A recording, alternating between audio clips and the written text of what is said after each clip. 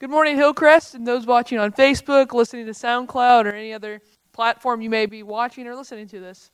My name is Brendan. I'm the youth and family pastor here at Hillcrest Christian Church.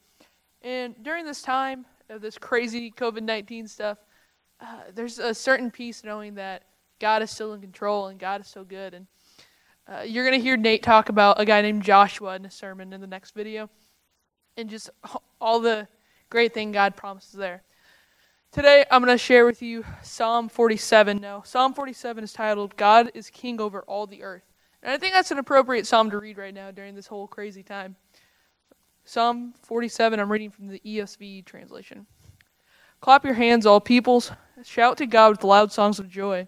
For the Lord, the Most High, is to be feared, a great king over all the earth. He subdued peoples under us and nations under our feet. He chose our heritage for us, the pride of Jacob, whom he loves. God has gone up with a shout, the Lord with the sound of a trumpet. Sing praises to God, sing praises to our King, sing praises. For God is the King of all the earth, sing praises with a psalm. God reigns over the nations, God sits on his holy throne.